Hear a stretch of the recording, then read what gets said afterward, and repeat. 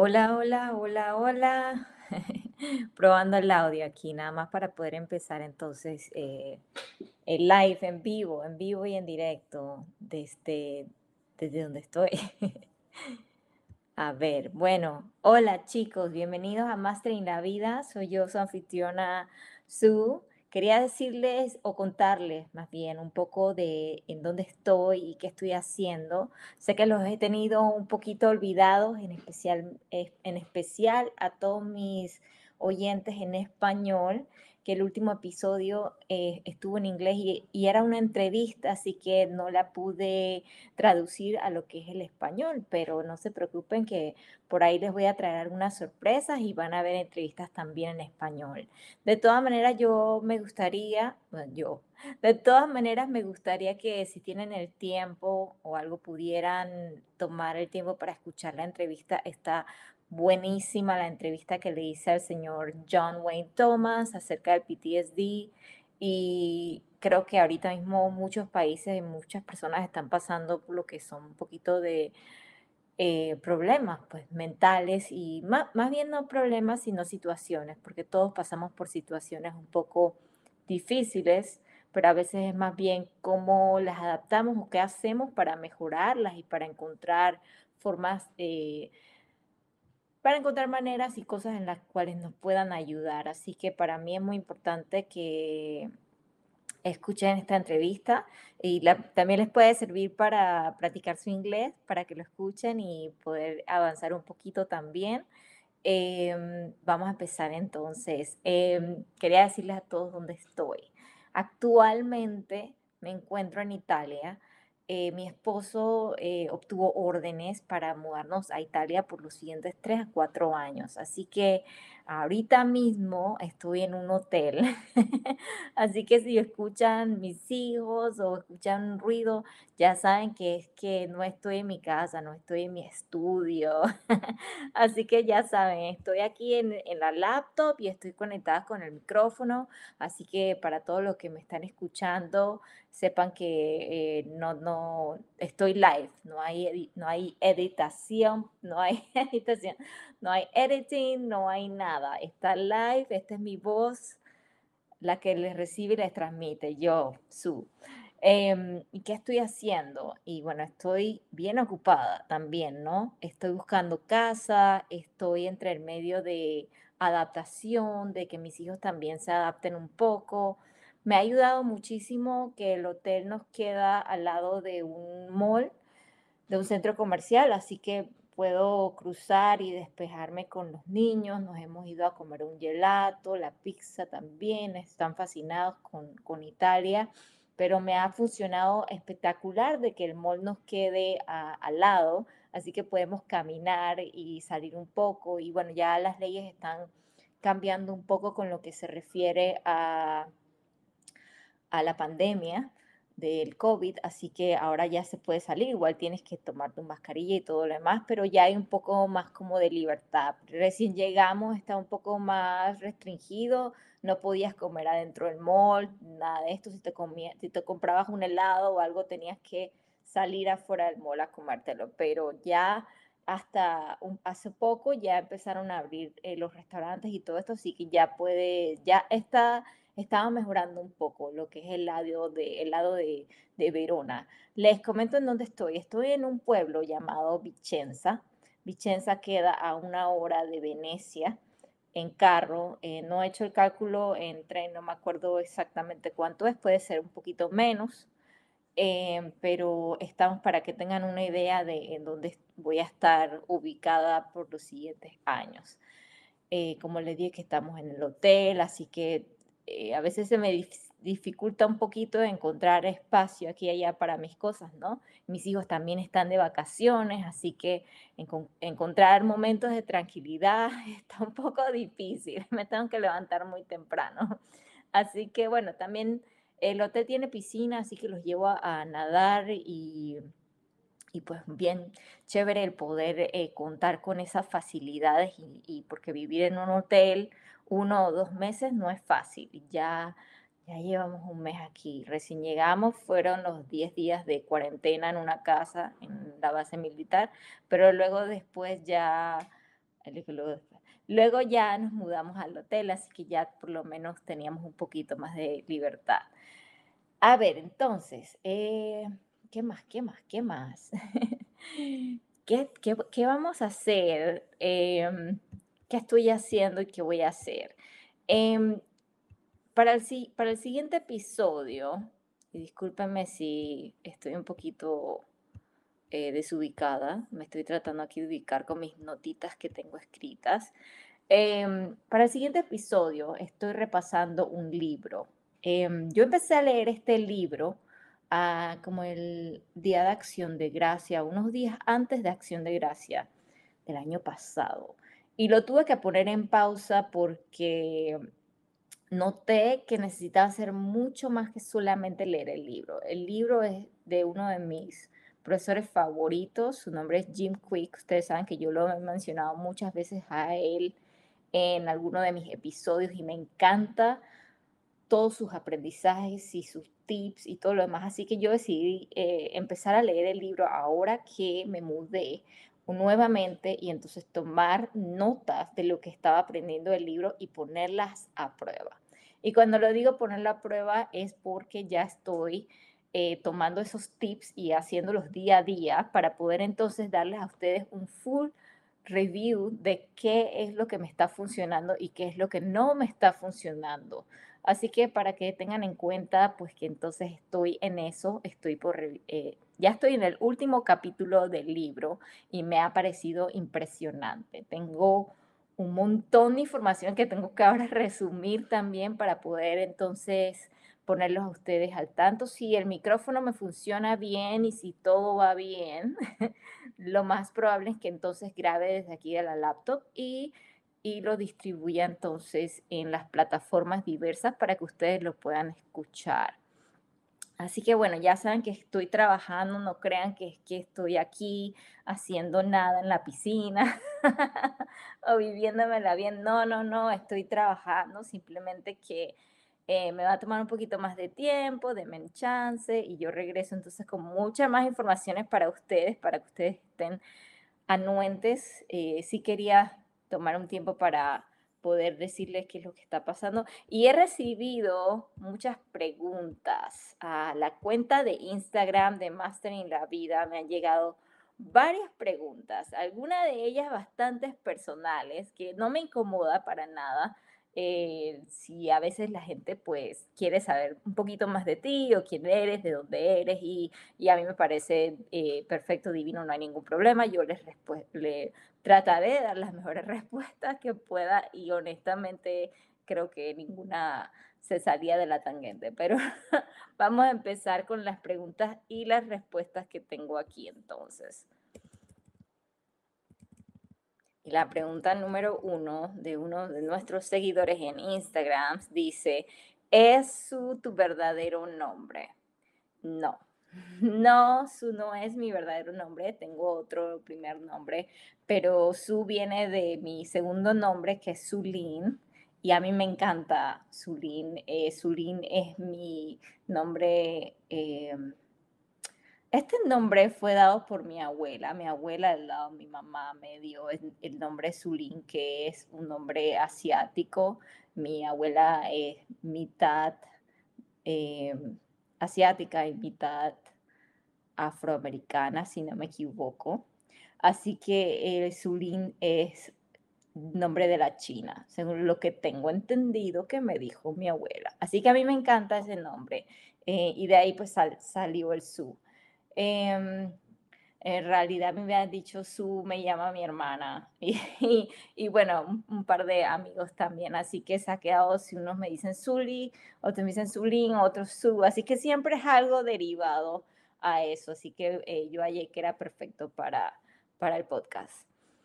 Segunda pregunta dice, ¿de qué país eres? Ok, yo soy de Panamá, nacida y criada en Panamá, en la ciudad.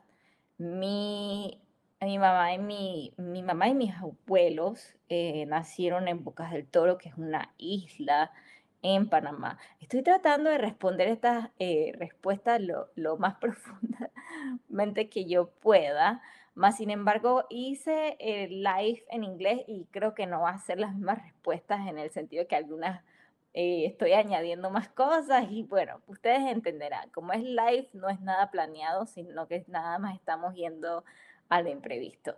Así que como les dije, soy de Panamá. Sí, para los que no saben dónde queda Panamá, está ubicado en Centroamérica. Somos como un espacio de una S acostada y conectamos a Colombia y a Costa Rica. Panamá es un país hermoso, lleno de cultura, de gente bella.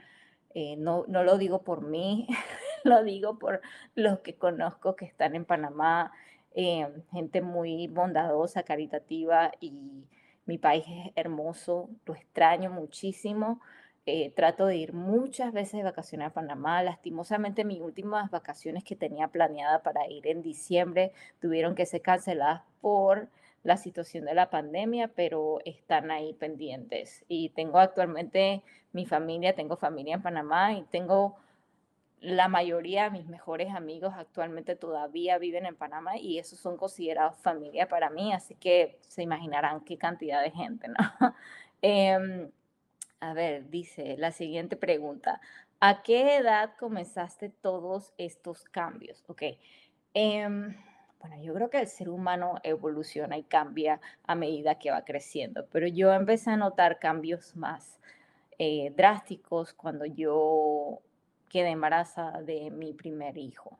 Yo en realidad tenía 28 años, pero anteriormente a eso yo creo que la palabra ser madre o tener hijos no cruzaba por mi cabeza. Yo era mucho más de pasármela bien, de divertirme, de aprovechar mi tiempo de juventud adulta a estar criando a un niño. Así que creo que ese cambio, cuando eso pasó, hizo que yo pensara un poco más y abriera un poco más mi mente al respecto de tomar responsabilidades y querer algo mejor para mi hijo, para poder criarlo y que de ahí pues él fuera una mejor persona para el mundo, porque necesitamos en realidad personas en el mundo que sean diferentes, que cambien cosas, que no sea lo mismo, ¿no? Que evolucionemos como personas. Y bueno, después de eso, pues vinieron más cambios. Me casé, tuve otro hijo y las cosas se fueron dando poco a poco. Y como comenté anteriormente, yo creo que perdón, todos experimentamos cambios en la vida. Algunos estamos preparados para esos cambios y algunos no estamos preparados para esos cambios, pero los cambios nos llegan, así uno quiera o no. Así que la cuestión es cómo uno realiza esos cambios o qué podemos realmente nosotros cambiar para poder crecer como persona. Así que es muy interesante la pregunta que nos hicieron aquí. La siguiente pregunta dice, ¿cuántos hijos tienes? Tengo dos, tengo dos y son hermosos, los amo con mi corazón. Uno tiene 8 años, hace poco los cumplió, y el otro acaba de cumplir 7. Así que van bastante pegadito y bueno, yo no creo que tenga más. No creo que tenga más, pero yo creo que con estos dos me basta y me sobra. Aparte tenemos una perrita bastante grande. Se llama Moca, ella es divina y es una labrador y ella como que complementa el círculo, ¿no? Somos 5 y estamos muy bien así. Así que sí, para la respuesta de cuántos hijos tengo, tengo 3 entonces. Sí, que la siguiente pregunta dice, si tienes que nombrar a una persona que crees que te inspira, ¿quién sería? Ok. am, yo te, ay, para pensar así a lo rápido, rápido. Mi abuela. Yo creo que a mi adolescencia y mi juventud no la entendí. No supe valorar lo mucho que ella era para todos nosotros en nuestra familia y en realidad yo ahora con la mentalidad y con lo que he aprendido de la vida, le tengo un alto respeto de admiración, no en cómo ella era en persona, sino más bien las cosas que ella logró. Yo vengo de una familia de mujeres muy muy empoderadas. No se dejan, somos luchadoras. Así que yo creo que al mirar a las mujeres de mi familia, porque mi abuela tuvo 5 mujeres, no tuvo ningún niño, eran 5 mujeres, y cuál de todas es más fuerte. Em, y sí, son mujeres muy fuertes, luchadoras, y yo creo que esa ha sido una fuente de inspiración para mí, tener, y de ahí, pues, de los primos, nada más fueron 3 hombres de la siguiente generación, todo lo demás fue mujer también. Así que ya se imaginarán la cantidad de primas que tengo. Y todas de la misma moneda. Todas son las jefas, todas. Entonces, generalmente ustedes saben que si vienen de un país latinoamericano, las mujeres pues son bastantes, es una palabra bastante buena, son bastante fuertes. Yo creo que eso también te ayuda para tú poder el día adelante decir, hey, yo soy esto, yo puedo hacer esto, o yo puedo hacer tantas cosas, ¿sí me explico? Puedes crecer como con una mentalidad pensando de que tú eres capaz de hacer eso y mucho más. Eso ha sido una fuente de inspiración para mí. Aparte de eso, también tengo muchas personas a las cuales yo sigo por redes sociales y podcasts, diferentes podcasts también. Como yo mencionaba, Jim Quick, a Jay Shetty, son personas que más o menos también están en una edad relacionada a la mía, así que creo que en ese sentido yo puedo, con ellos y yo estamos como sincronizados en los mismos pensamientos, entonces cuando tú encuentras personas así, tú las empiezas a seguir y empiezas como que te sirven de una fuente de inspiración para poder tú seguir adelante y te sirve también para poder imitar alguna de las cosas que ellos están haciendo, que les está saliendo o que les está yendo muy bien en la vida. Así que sí, yo creo que sí. Ahí les puedo dar un par de ejemplos más, pero bueno.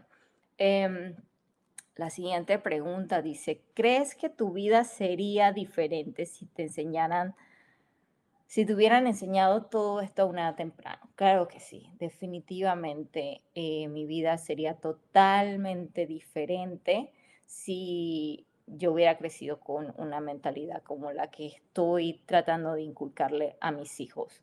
El aprender, el leer, el querer ser mejor. Creo que esas son valores y cosas muy importantes para destacar en una persona desde a muy temprana edad. Así que yo creo que sí, es muy importante crear que si por lo menos tú no te lo inculcaron a ti de pequeña, entonces tú poder lograr esos objetivos en tus hijos, poder lograr que ellos sean algo mejor para este mundo, que ellos puedan inspirar a otros, que ellos puedan hacer muchas más de las cosas de que tú has podido hacer actualmente. Así que creo que sí, creo que es muy importante y creo que si hubiera sido diferente, más sin embargo no lo cambio porque eso es lo que me ha llevado a donde estoy, o de repente eso es lo que me está llevando a mí, entonces a inculcarle a mis hijos todas estas cosas que yo estoy aprendiendo. La siguiente pregunta dice, ¿crees que debería divorciarme si no somos compatibles? Oh, preguntas un poco fuertes. Y esta no estaba incluida en el anterior de inglés porque esta está más reciente, esta acaba de entrar. Em, wow, ¿cree que, cree que debería divorciarme si no son compatibles? Yo no soy de las que pienso que si no eres que si no tienes compatibilidad con esa persona no funciona la relación. Yo te puedo dar un ejemplo de que yo no soy al 100% compatible con mi esposo para nada. Tenemos gustos diferentes y tenemos pensamientos bien distintos. O sea, tenemos pensamientos súper somos totalmente lo opuesto, por ponértelo así, ¿no? Pero yo, más sin embargo, que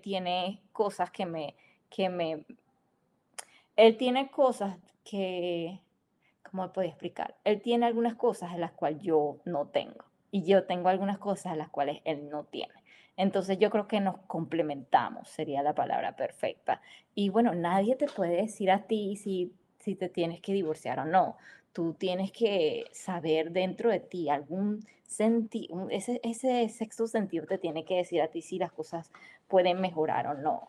Si tú ves muchos red flags, si tú ves que ya la cosa no mejora, si algunas cosas están pasando y tú ya sientes que no, entonces tú eres la única persona que puede tomar esa decisión, pero no simplemente porque no eres compatible con una persona. Digo, idealmente sería extraordinario de que, perdón, no sé si sería extraordinario o aburrido, pero sería extraordinario de que yo me encontrara, por ejemplo, si a mí me gusta bailar, cantar y todo esto, una persona igualita a mí, que le gustara bailar, cantar y que fuera así súper espectacular, ¿no? Pero mi esposo no es así, es totalmente lo opuesto.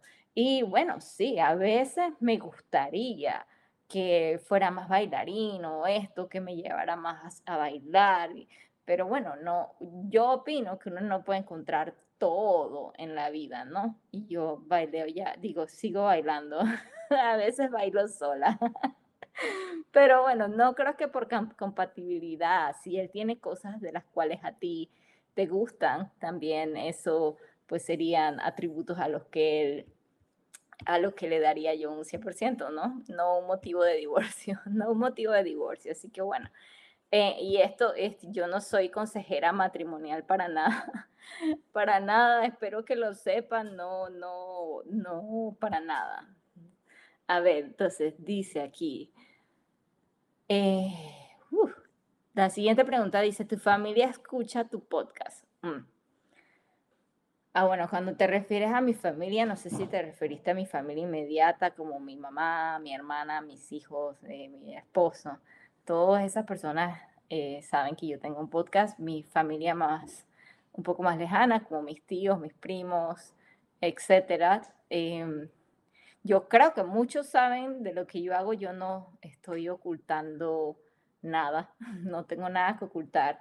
Si lo dices porque los he mencionado anteriormente en algunos de los episodios en los cuales pues hablamos de la familia o demás, yo creo que todas las familias pasan por problemas o discusiones o cosas en las cuales uno puede como que sentirse que las cosas no están funcionando. Eso no sería la primera ni la única, pero yo pongo los ejemplos más bien para que ustedes tomen ejemplos de lo que he pasado yo. Disculpen que esa es mi computadora haciendo sonidos de cosas que le están llegando al email.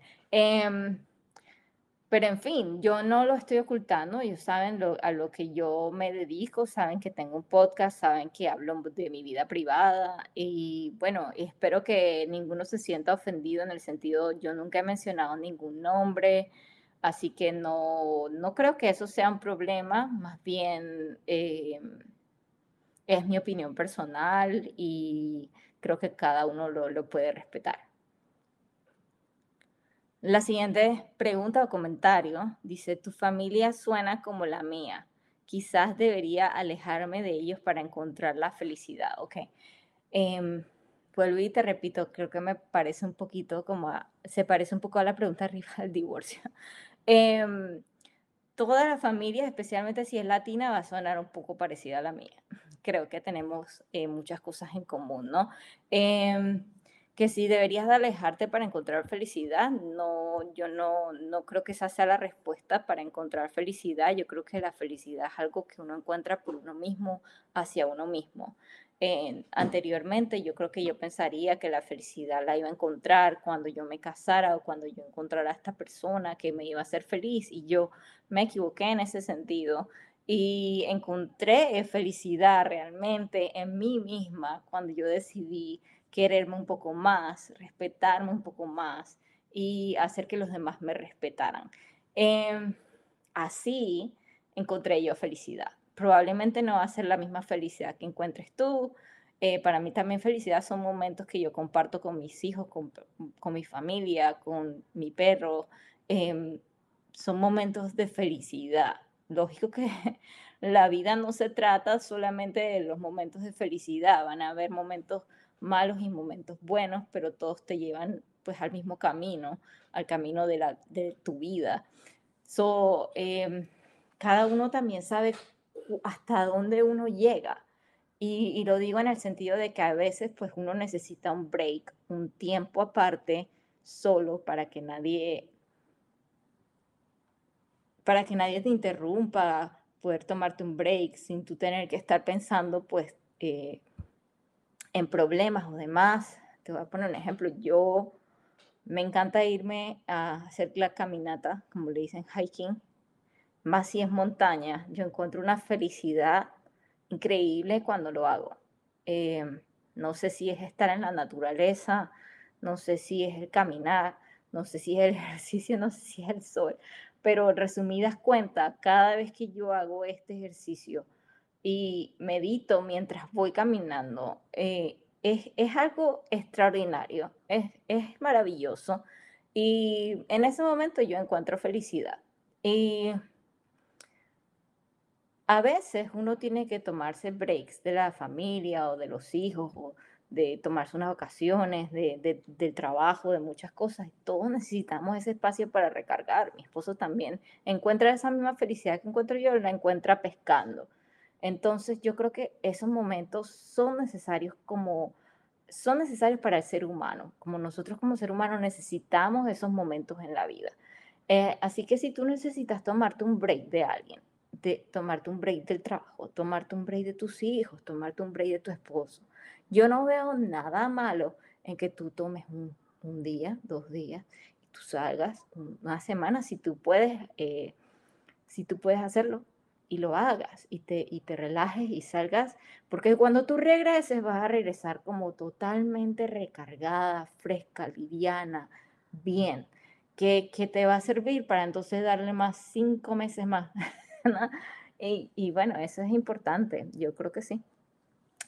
Pero cada uno de nosotros sabe hasta dónde uno puede llegar a tolerar o a hacer ciertas cosas antes de que tú puedas tomarte un break. Tanto así como alejarte totalmente de alguien, no sé hasta qué nivel de problema estés pasando o qué es lo que hayas decidido, pero creo que eso está en ti. Más nadie te puede dar una respuesta acerca de eso. Yo anteriormente he realizado la misma pregunta hacia otro de mis inspiradores y nunca me dieron una respuesta. Y yo creo que exactamente era por ese mismo motivo, porque esa respuesta solamente puede venir de parte de ti misma.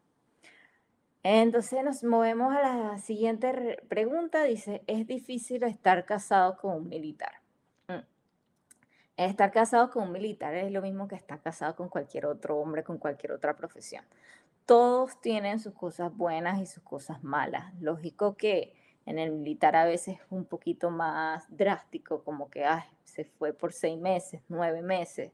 Lógico, es un poquito más difícil, pero también tiene sus cosas buenas, como ahorita nos mudamos todos hacia un país nuevo, a experimentar todos juntos una cultura totalmente diferente.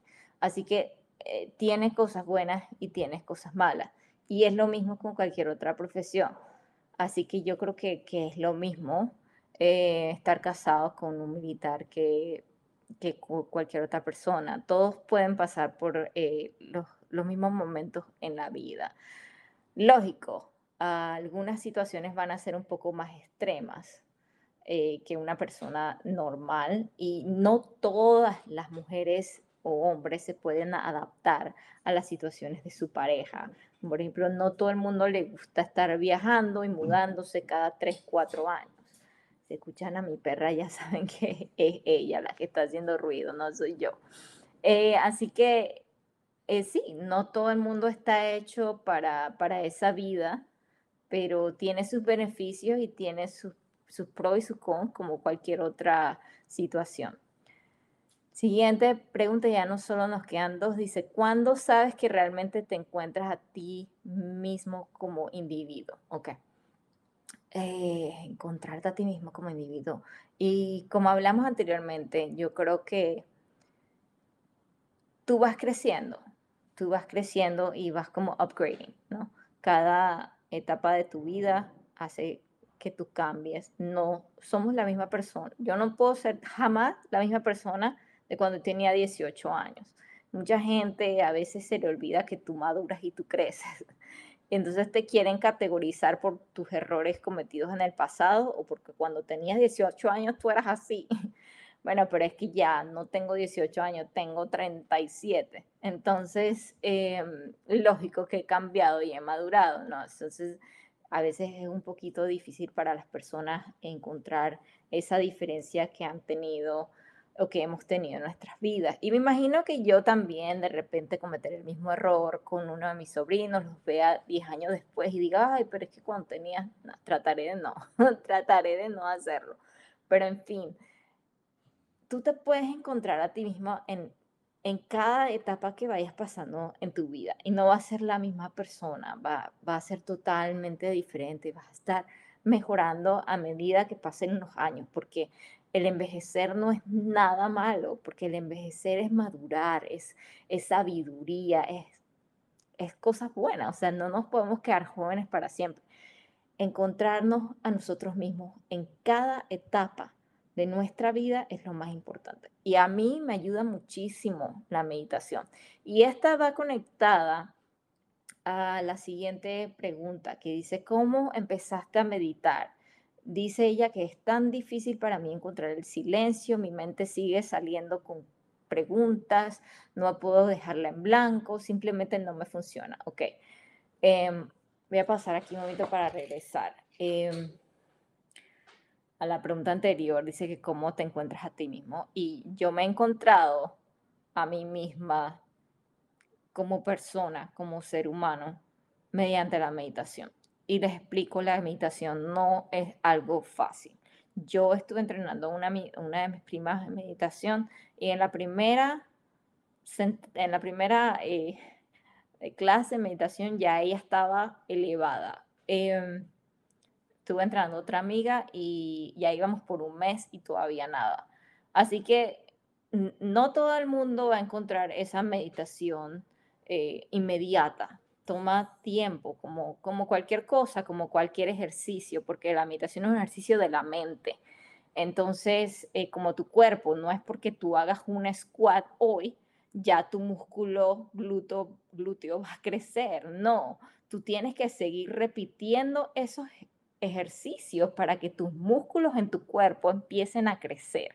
Y la meditación es exactamente lo mismo. Tú tienes que seguir repitiendo ese ejercicio para que tu mente, tu cerebro empiece a funcionar de la manera que debería de funcionar. Entonces es un proceso, no es inmediato. Yo recomiendo, por mi honesta opinión, ¿cómo puedo explicarlo? De lo que yo he pasado, la meditación guiada es la más popular, lógico, porque alguien te está hablando y tú lo que tienes que hacer es utilizar tu imaginación para poder llegar hasta los puntos donde ellos te dicen que llegues. Entonces yo opino que esta debería ser la primera que de repente ustedes podían probar. Em, Luego de eso, ya que tienes ese poder de poder llegar al punto de meditación, puedes avanzar a una meditación silenciosa en la cual tú te sientas solo en una habitación y tú vas a poner tu mente en blanco y vas a tratar de llegar al mismo punto que estás llegando con la meditación guiada, pero ahora sola, sin ningún sonido. Tú puedes usar ondas de vibración también para la meditación y ayuda muchísimo si necesitas algún sonido en específico. Eh, y como eso, eventualmente tú deberías de llegar al punto de que tú puedes meditar con ruido total. Ese yo creo que sería el punto más alto. Yo todavía no estoy en ese punto. Si tú me dices a mí que tengo que meditar mientras que mis hijos están saltando y brincando y gritando al lado mío, todo así que es imposible. Pero muchos monjes directamente desde la India o algún otro lado donde practiquen más meditación, son expertos meditando, pueden meditar en cualquier parte, en cualquier lugar. Así que eventualmente, pues como nosotros como individuos buscamos llegar como que al punto máximo, yo no me frustro mucho por llegar a ninguno de esos puntos. A mí la meditación a mí me ayuda muchísimo. me ha ayudado para calmar sobre todo mis pensamientos, mi carácter, porque yo tenía un carácter muy volado antes y ahora la meditación a mí me ha ayudado muchísimo para poder mantenerlo como un poco más controlado. Y no digo que es que no me guste mi carácter, simplemente que hay lugares y hay motivos. Y entonces uno tiene como ser humano aprender a cómo manejar esos momentos y cómo aprender de ellos. Entonces la meditación a mí me ayuda porque ahora yo escucho la vocecita. Antes no le prestaba atención a la voz estaba allí, pero yo no le prestaba atención, yo hacía lo que me daba la gana. Así que créanme chicos que sí funciona, simplemente como mencioné anteriormente es un ejercicio, no esperen que funcione el mismo día porque no lo va a hacer, tienen que seguir practicándolo diariamente para que eso pueda funcionar. Así que bueno, yo creo que esas son todas las preguntas que teníamos hasta el día de hoy. Me ha encantado este parte del live streaming que hemos estado live recibiendo las preguntas de Instagram. Quiero darle gracias a todos los que me están escuchando, a todos los seguidores nuevos que tenemos alrededor del mundo, porque son alrededor del mundo y eso me hace inmensamente feliz. Les mando un abrazo enorme, cuídense mucho y nos vemos pronto. Bye.